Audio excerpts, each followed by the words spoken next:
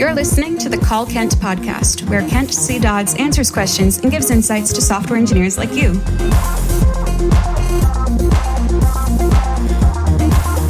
Now, let's hear the call. Hey Kent, it's Jan. What do you do in your action function in Remix for a page with multiple forms if no intent matches? Let's say you have a page with two forms, one for deleting an entity and one for duplicating it. So the page has two forms, each with a button of type submit, one with an intent of delete and one with an intent of duplicate. Now, what do you do if the request to that action function contains form data with neither intent? In Ryan's Remix single, where he shows how to handle multiple forms, his action is a void promise and returns nothing in the case where none of his intents match. But should you do that in a production app? Just don't do anything? Thanks for your help and thank you for answering yesterday's question about testing tables. It helped me out tremendously. Take care!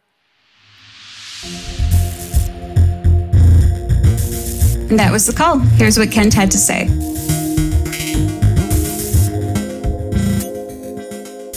Hey, Jan. Thank you for the question, as always. So yes, this is a great question. I think that I'm not sure why Ryan didn't do what I'm about to suggest in his Remix single. But what I do is I throw an error. Typically, in situations like that, like you are the only one who's going to be consuming or not consuming, but making a call to that action, at least in expected cases. If other people can call that action just by curling the URL or using Postman or something like that.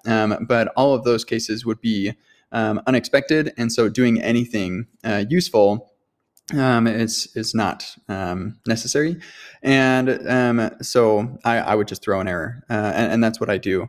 You could return a response that's like a JSON. Status 400 probably is most appropriate there because it's the status code that you send back if you say, hey, there's something wrong with your request.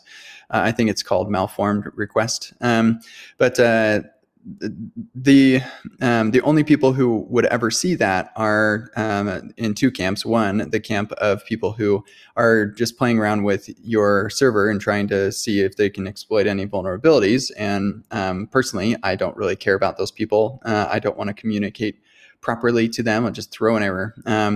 Or the alternative is, and of course, like it's not going to make your server fall over if you throw an error. Remix is going to catch it. It'll send a 500, and that's fine.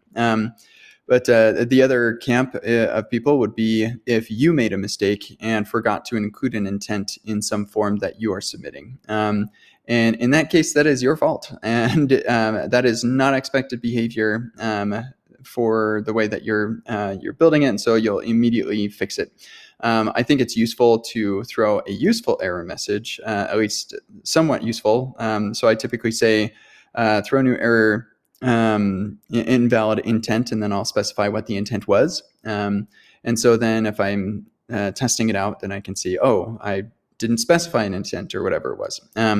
But that's what I typically do. The plus side of that is when you throw an error, then that code path does not flow into the return value for your action. And so TypeScript will ignore that code path as far as what the return value could possibly be, so that the only return values for your action will be those which are actual, like possible return values for your action. So anyway, I hope that is helpful to you, and I hope you have a wonderful day. This has been the Call Kent podcast. Learn more about Kent at kentcdodds.com and get your own questions answered at kentcdodds.com/calls.